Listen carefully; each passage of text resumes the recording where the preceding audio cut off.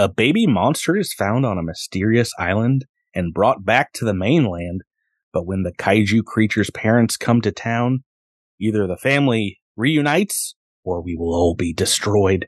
No, this isn't 1961's Gorgo or Mothra. This is Kaiju versus History. Gappa, the Triphibian monster.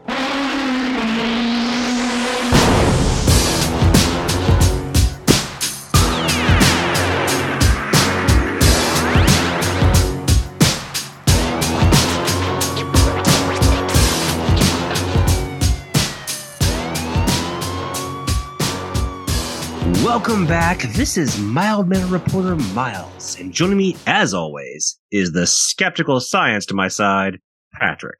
Yeah, it's me. Gappa, the Triphibian monster.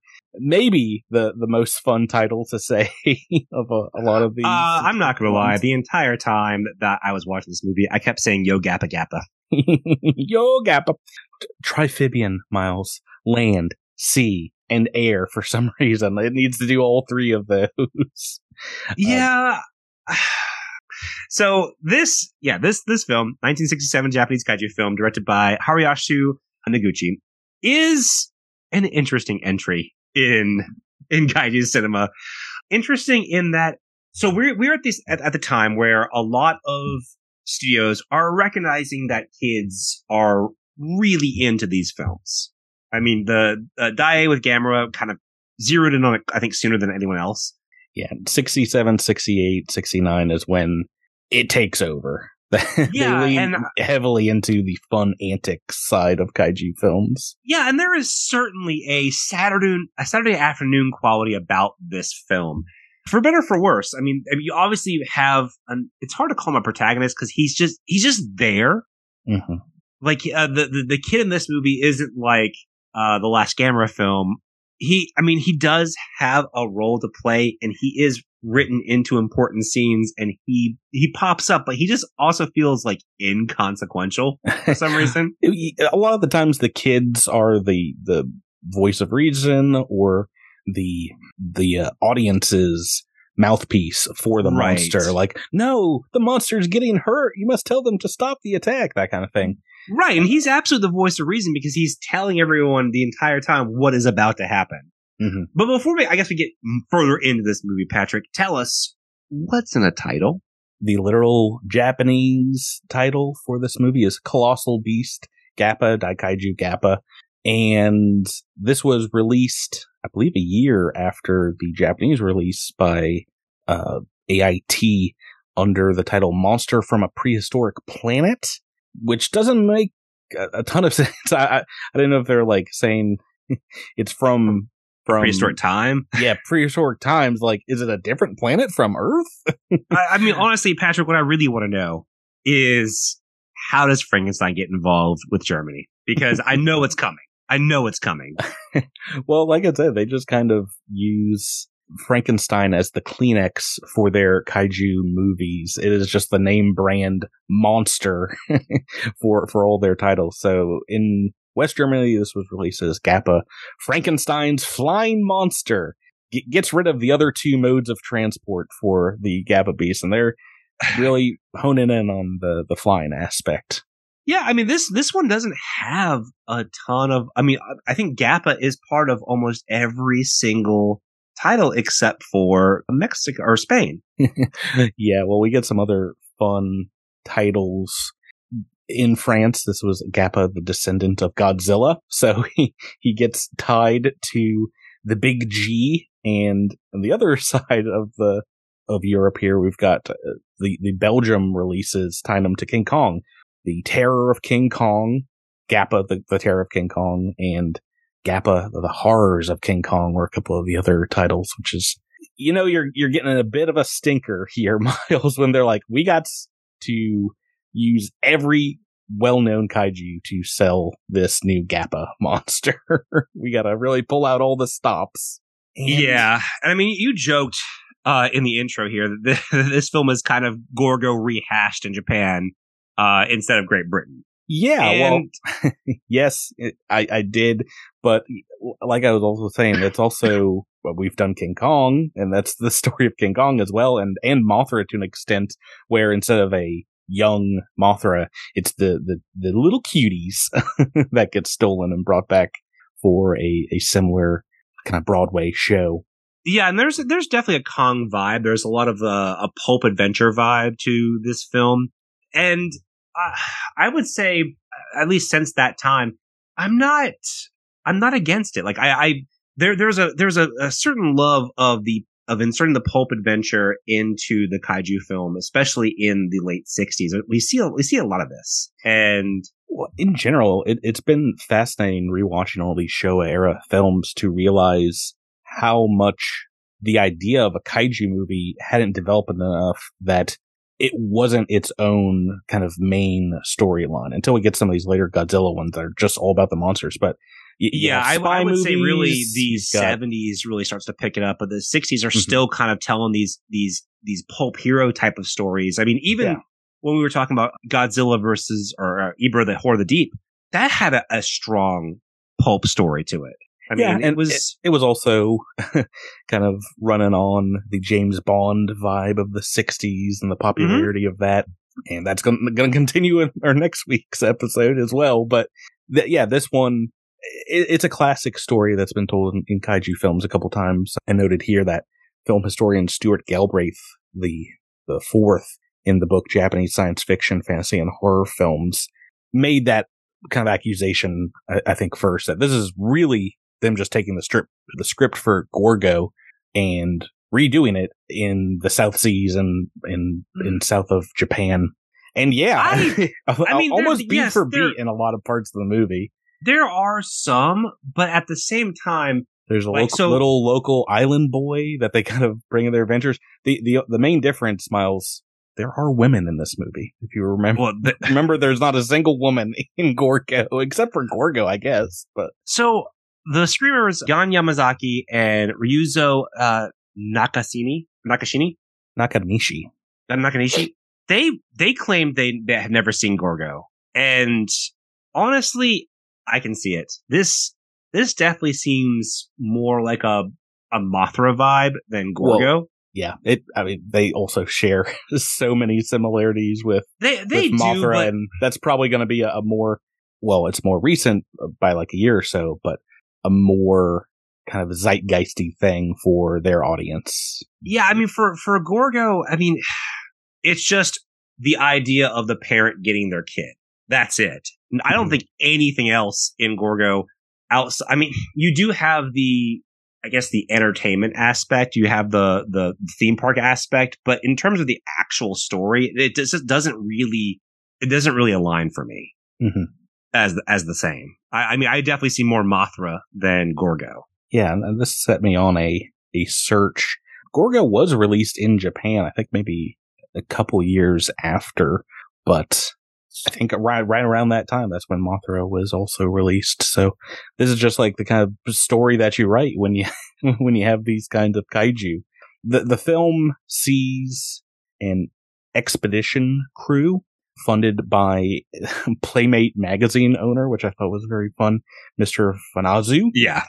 They're going to, we have that very classic pulp adventure map transition scene where we get to see that they're going to Obelisk Island, a volcanic island with native population that, I mean, looks almost exactly like they got the same set and actors from the Mothra Island from, is it Infant Island in that movie? Or do they call it something else? I think it's Infant Island. Right, it's got to be Infant Island. That's the main Mothra Island. But yeah, they find a baby kaiju there, like you do with our main characters, our main leads. We have a photojournalist, a Toko, and the scientist Hiroshi. Do they bring it? It's been a couple weeks now since I've actually seen this movie. Do they bring it back as an egg, or they like capture the little baby after? No, they capture the baby, yeah. And they bring it back to Japan as you want to do, and that's when it keeps growing and eventually gets up to like 1933 King Kong size. It's like 25 feet tall. Mm-hmm.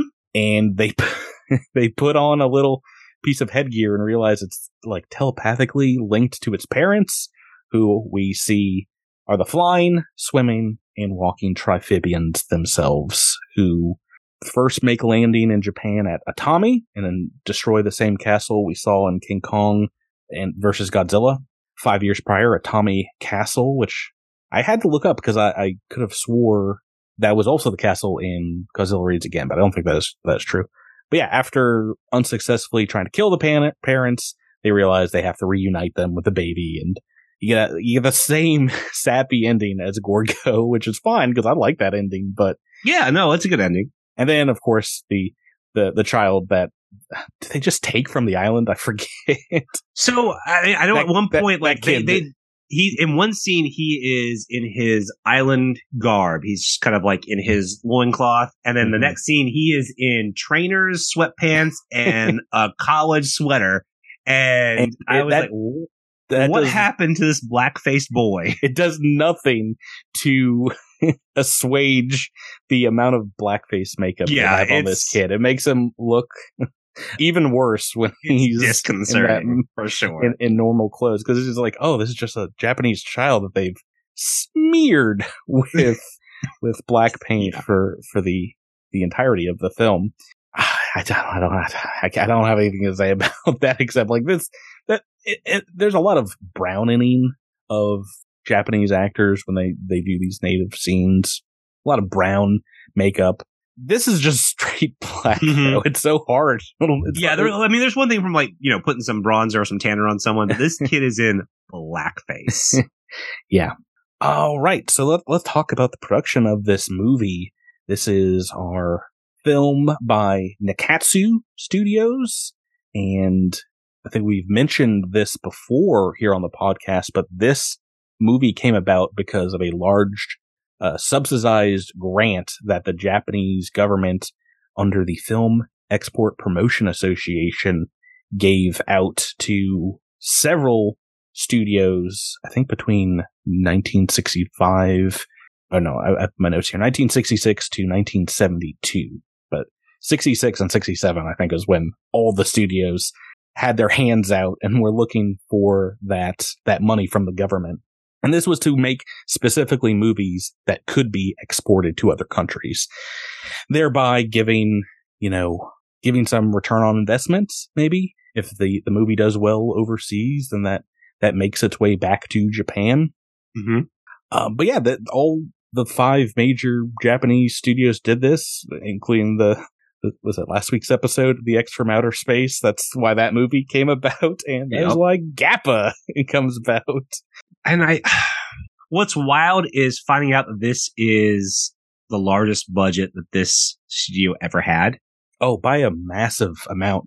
They, like a lot of the Japanese studios, they did some period piece, kind of like samurai films. They had, I think, their own kind of version of Zatoichi, and then some gangster films, and all those were so small budgets by comparison. This was definitely, I think, the largest budget film in Nikkatsu's history. Most had a budget of like 20 to 50 million yen. This was 500 million yen, or translated to today's money, like $1.4 million. So not insignificant. It's a pretty sizable budget, and I don't really see it in this movie. I can in some parts.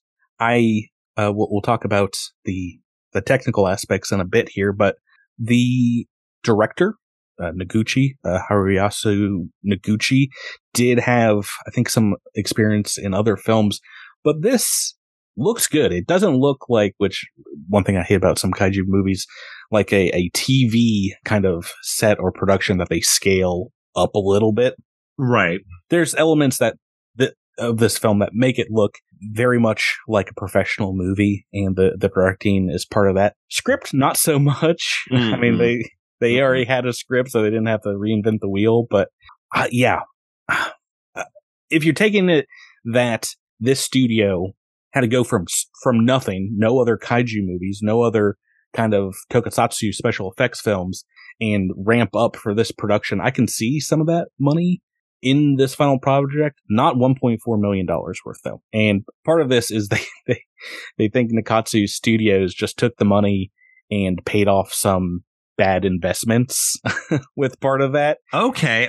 Now we're talking. This makes more sense to me. Like the best Hollywood duds, this was probably a money-making scheme in some effects, but aren't all kaiju movies in the end a bit of a money-making scene? It's for the art. Right. So that, like I said, this only lasted this film, export appropriate films funds, until 1972 when the money kind of dried up, and there was some outrage because people were like, we're just handing these studios money to make money themselves and not seeing a large return on investment. But yeah, they would continue on, and the legacy of this financing system put in place what's in Japan right now, which is the film agency getting funding from the government in the form of cultural affairs and the Japanese Arts Council. So something similar is happening in Japanese filmmaking today that I think was kind of inspired by this system. But yeah, I'm not sure if Shin Godzilla or anything like that got that kind of handout recently. I'm probably not. But I can understand that they would want to. I mean, Godzilla is a cultural icon, so I can see they might have a vested interest in getting those movies made today. He's the cultural ambassador of Japan. Is he still? I don't know if he still is, but I know he was. Yes. I know there's a couple of that was specific tourist hotels that are themed after Godzilla. He may still be the cultural ambassador. I have no idea. Yeah, that hotel I've looked into is booked up months in advance. Oh, I have no doubt in my mind. And there's very specific rooms where you can see Godzilla's head, and those are obviously a year in advance. Right, because he's peering in, and I'm like, yeah, that's what I want. That's exactly what I want. I want to go to whatever mall has that Godzilla Christmas tree that makes the rounds every Christmas. Yeah, that breathes out the fire and everything. It looks fantastic. I do want to talk a little bit about how this was, I guess, the final of a series of concepts that this company had before making GAPPA, because reading these concepts makes me upset that we didn't get these movies. Yeah, and once again, this is part of this process for Nikkatsu is they were working from zero, trying to make something out of nothing. They commissioned a lot of ideas by the two writers, Yukimura and Nakanishi. Planning was done by Hideo Kodama, I think is the producer for the film.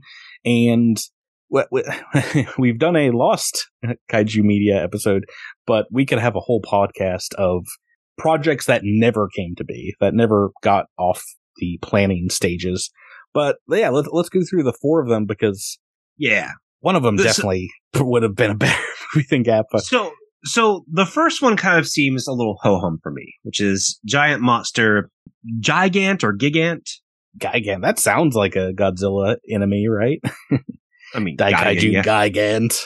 Gigant. Oh yeah, Gigant. It's spelled the exact same way too. And the pitch was basically a giant alien life form resembling a spider arrives on Earth and causes destruction, which is, fine. Giant spider, that can be cool.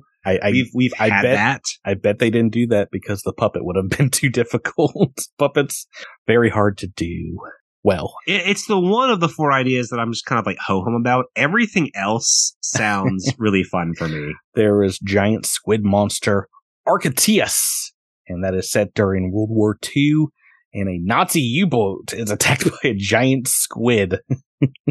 Giant squid that monster. Sounds awesome to me. It does, but you probably don't. I don't know how they would do this. Would the Japanese in World War II be the good guys?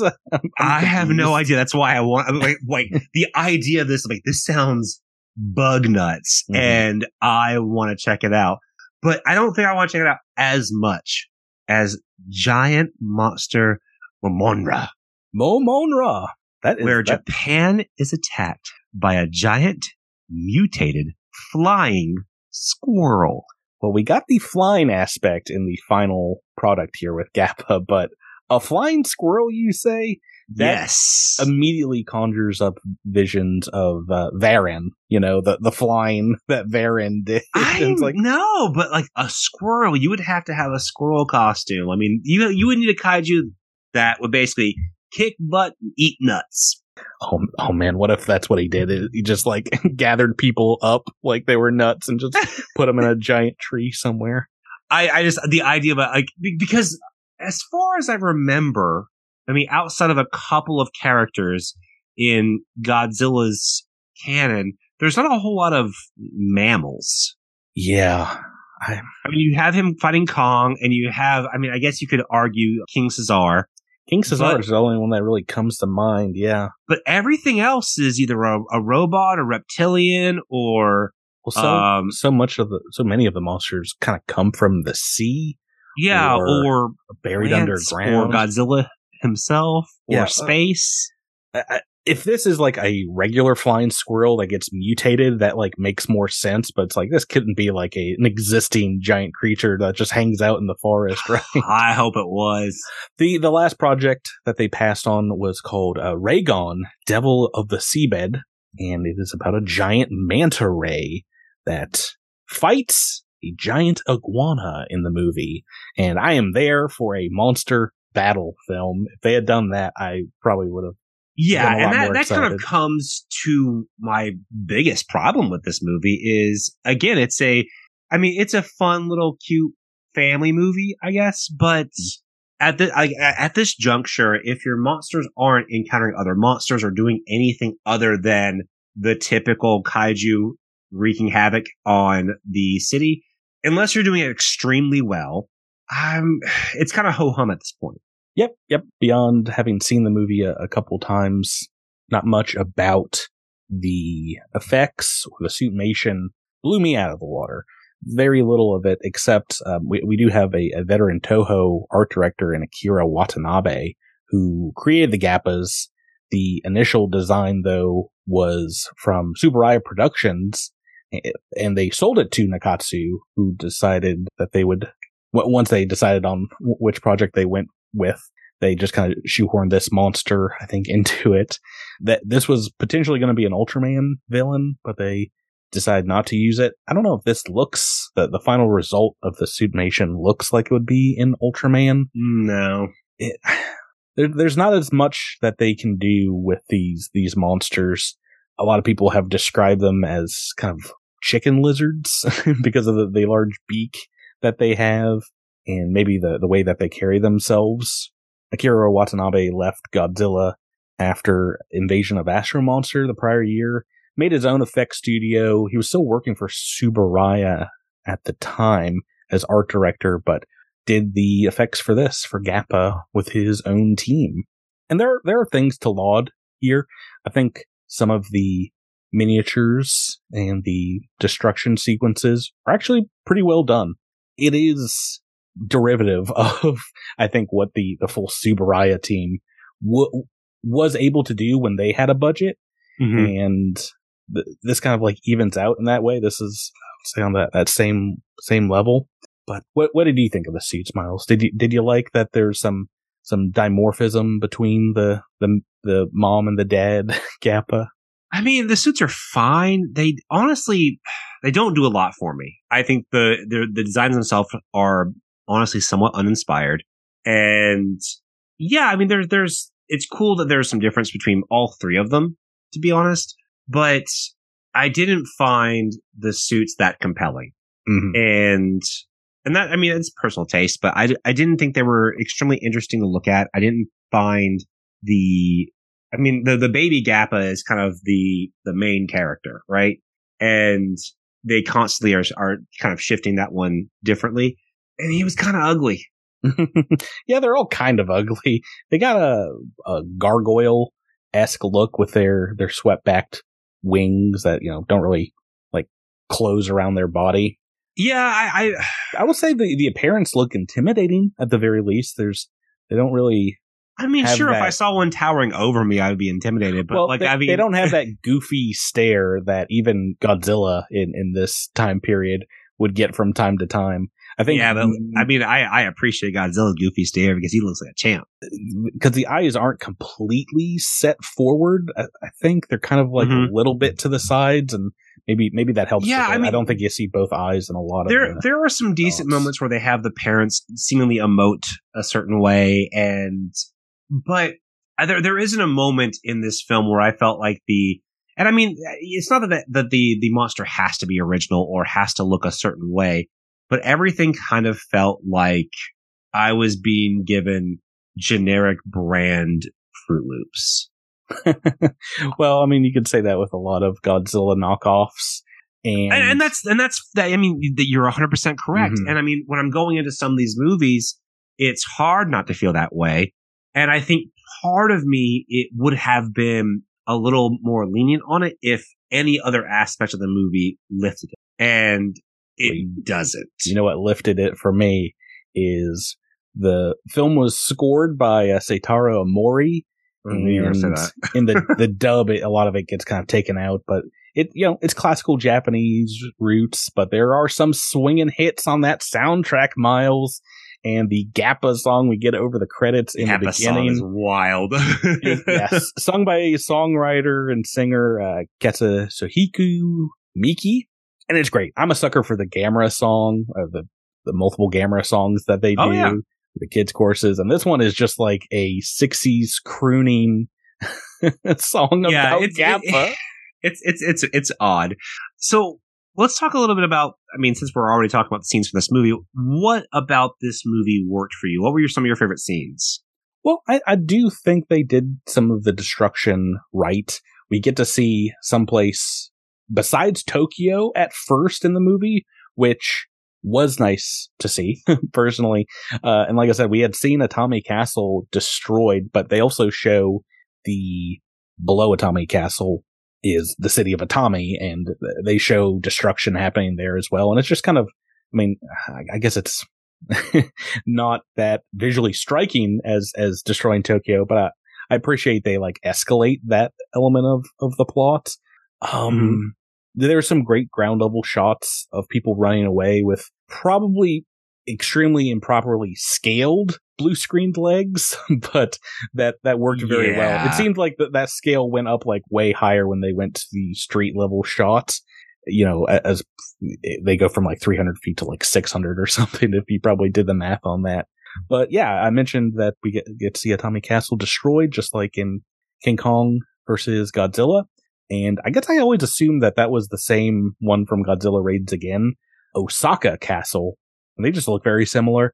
But unlike Osaka, Atami Castle isn't a real castle. It was built in 1959 for like tourism reasons, I guess. I mean, so here's the thing: is like it's a real castle, but it's just not like an old castle.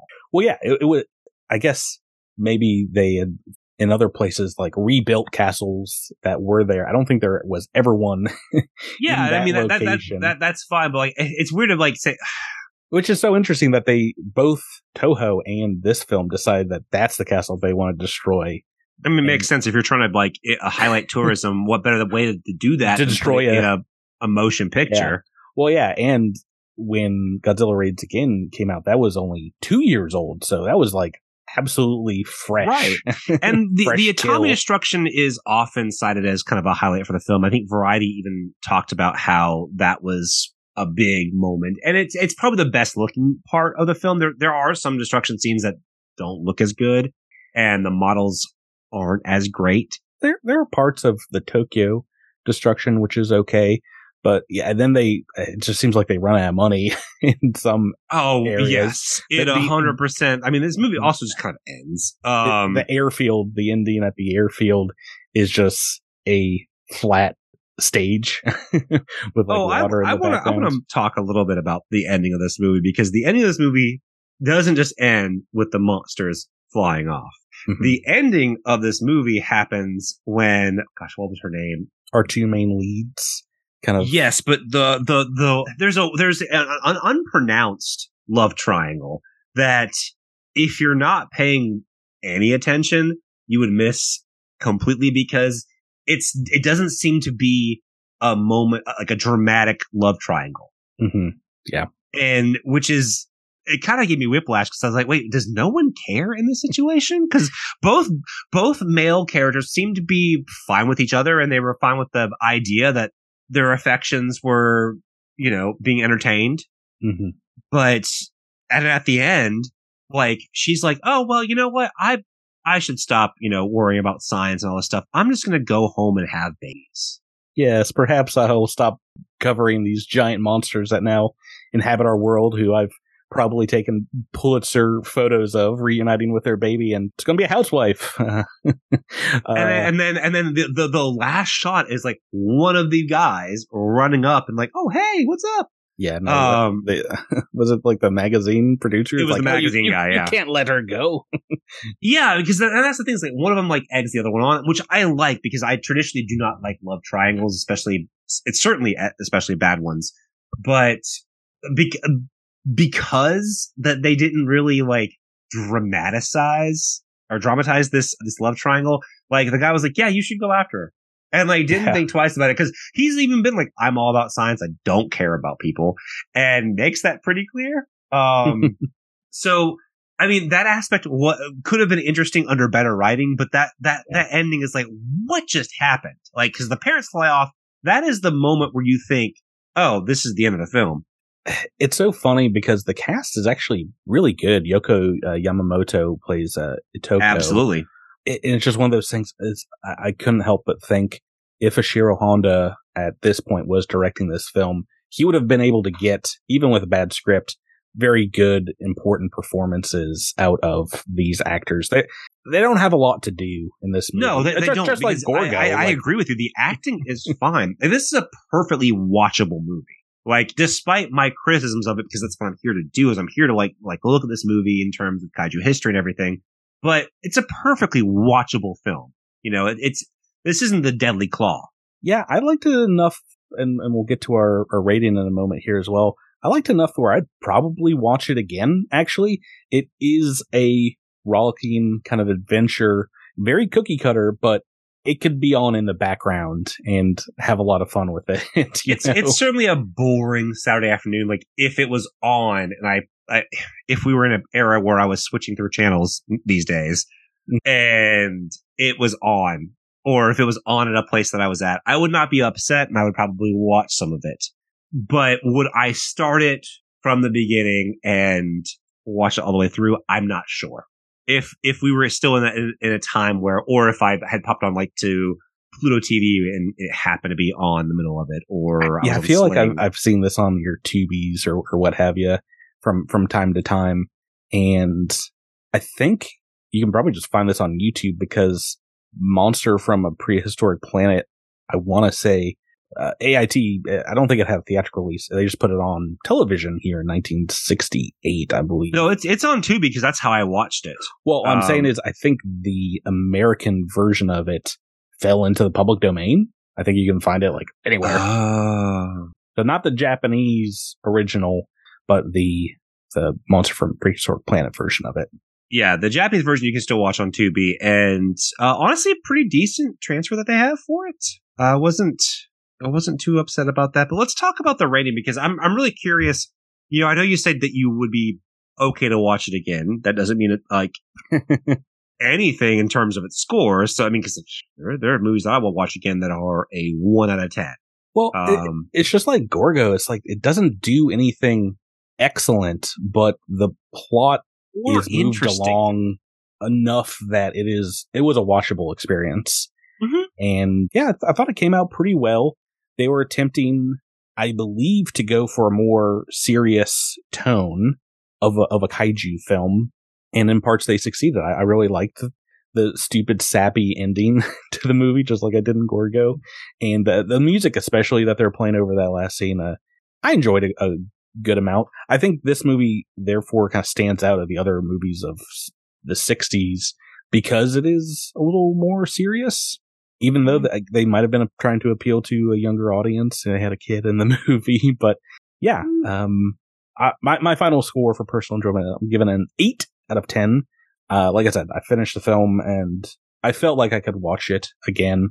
I wish there was, Mystery Science Theater 3000 version to immediately watch, but unfortunately What about you, Miles? I was certainly more entertained by this than I was the X from Outer Space. I think this is a perfectly inoffensive, mildly entertaining monster movie. I gave it a generous 7 out of 10. I mean, because it's perfectly fine. Like, is it poorly executed in some areas? Yes. Does it not really do a whole lot for me in terms of an exciting plot? Yeah, but I mean, it's got some fun, pulpy stuff. It's got, like, if this movie, like I said, if this movie came on in the afternoon, if I was somewhere where channels were still a thing and I turned this on and I had nothing to do, I would be fine. Like, it is an entertaining movie. Yeah, I think that's really all I can give it. It is entertaining. It's not awful, but it also lags in a lot of things. I mean, they did it though. I mean, they went from zero to a kaiju movie when they got that government handout. And I do think you can see a lot of the movie in the technical aspects of it outside of the script. There were no other monster movies on the director's belt, so this is maybe closer to a Gamera versus Baragon situation where it feels like they got a big budget and they decide to go with a, grittier, down to earth adventure story. And they do that with the camera work in the movie and kind of the way they frame that action from the ground point.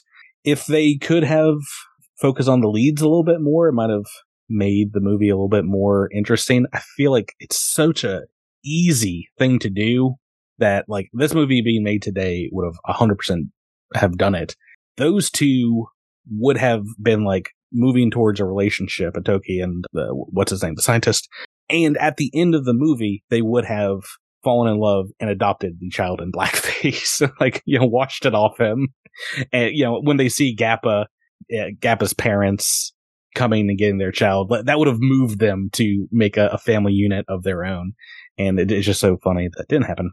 But yeah, dinging this a lot of points. I just wrote off the top of my head, Miles, a better ending to the film. I mean, the technical aspect is also a weak point. I gave it a 7 as well. I gave it a 7 too. So it's for them not having another kaiju movie. I thought Akira Watanabe did a great job. He is definitely a part of that Tsuburaya machine. I think you have a competent cast, given a passable script and a decent enough special effects team, because you have some cool special effects scenes in this movie. They do a lot with this budget, but I just don't think there's not any. I don't know. This is gonna sound really stupid, but there's not any soul there. Like, it definitely seems like we made a monster movie to make a monster movie, and we have no other reason to make this film.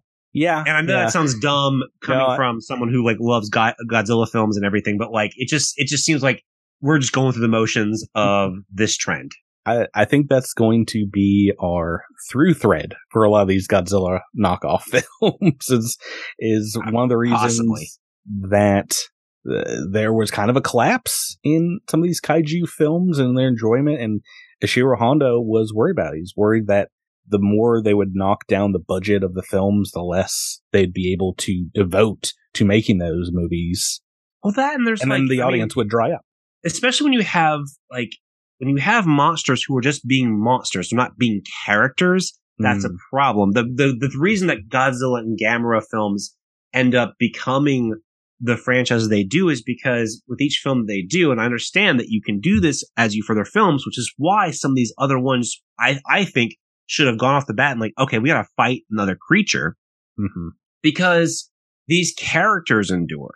Like, Godzilla as a character ends up enduring, and yes, he becomes interesting and sometimes less interesting as the series goes on, the Showa era, but you have things you can work with and have this character respond to.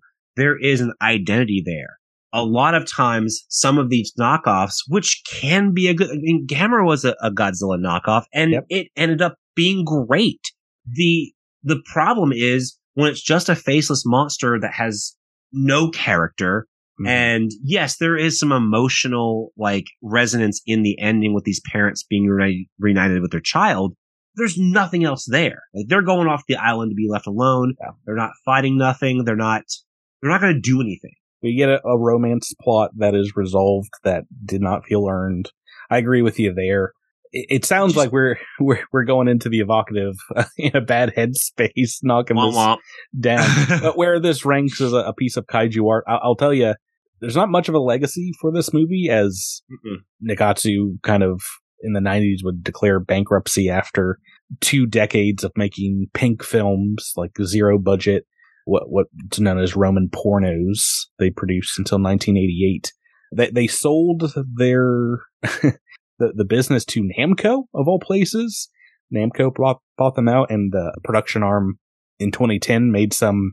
When am I going to see Gappa in a Yakuza game? Yeah, they made a couple of movies in 2010 that got some notoriety under Sushi Typhoon Productions, including Alien vs. Ninja and Mutant Girls Squad, but they haven't made a movie since then, since 2011. But yeah, didn't they at one point plot to have this monster face the monster from last week's movie? The X from Outer Space. Yeah. That seems like a project that, they would want to have done in like the 90s or something. Yeah, I remember. I think I read somewhere that they had like there was a script or a pitch that happened to have Gappa versus, was it Yulala? I'm still waiting on Gorgo versus Conga. Wake me up when the British monsters comic books. come. Yeah, but yeah, where's this rank as a piece of kaiju art? It does really fall flat for me because it doesn't bring anything really to the kaiju conversation that these movies are having. This is a great deal of derivation, and it looks better. It looks pretty good. It looks better than my favorite Godzilla knockoff, Gamera, the first Gamera movie, which had a kind of micro budget. But yeah, at best I could say it did kind of look a little ahead of its time in the directing department. But yeah, it does stick out like a sore thumb in these 60s films. And like I said, reminded me a lot of Gamera versus Baragon, but I think that movie is more important to the kaiju canon than this one. So I gave it a 5 out of 10. Pretty lacking in that department. I think if you take Gappa out, if Gappa became a lost film, we didn't lose that much. What about you, Miles? Yeah, I'm right there with you. I also gave it a 5 out of 10. I mean, it's not really known outside of kaiju diehards. It's, I guess, most interesting bit of notoriety came from when it was used. Bits and pieces of it were used in a Red Dwarf episode that wasn't even like that very much. I love Red Dwarf, and I don't even remember it.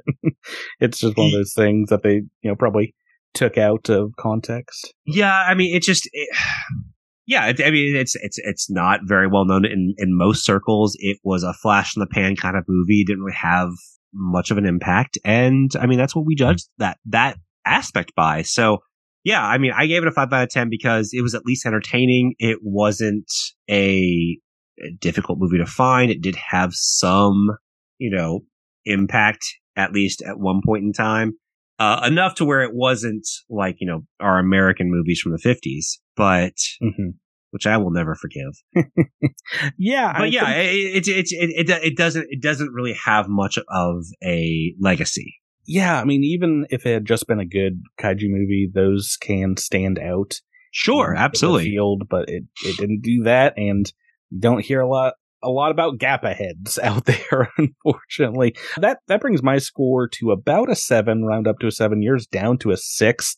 I think actually this one splits the difference right down the middle, but falls just below to go down to a 6 total for the podcast. I'm okay with that, honestly. I was leaning towards a 7, but I'm okay with it being that low. Like, because 6 is also not anything above a 5 or 5 and higher is at least watchable and entertaining. Like, so I want to talk about that a little bit because anywhere from 5 to 7 is, at least a fun enough movie that if you caught it, you're not going to be upset that you watched it. You're like, oh, that was fine. And sometimes that might really work for you. Sometimes it won't. But you're also not going to be like, oh yeah, that was one of the best kaiju movies I've ever seen. That's on par with, Invasion of Astro Monster or something like that. It's not. Don't talk about our scale too much, but what we determine as a 5 or 2.5 stars out of 5 if you're going on that scale. We describe as mixed feelings, flawed but worthy, and moderately insightful as far as where it stands as a piece of kaiju art. And I feel like that might be even closer to what we're giving it a 6 out of 10, which is good, interesting concept or execution and things like that. This falls right in that category. The same as last week's score, X from Outer Space, which I think I probably enjoyed these about as much. I think I gave them both a 7. Yeah, I think so. I did not. We're done with GAPPA. We don't got to talk about GAPPA no more, Miles. But we can talk about where people can chat us up on kaijuversushistory.com. Take a look at all of our episodes. We're going through every kaiju movie chronologically. We just had some ups and downs, as Miles mentioned. You can find our Letterboxd, Kaiju versus History, or Letterboxd/Kaiju versus History, and see our rankings so far and what we have coming up. And on Twitter, Kaiju versus History on Twitter. What is happening when we come back next week, Miles? So next week, we're going to take a brief interlude from looking at films of the 1960s and talk about what's been forgotten, misplaced, and outright lost. That's right. Tune in next time for a special edition episode of the podcast that we are calling History versus Kaiju Lost Media. Bum, bum, bum.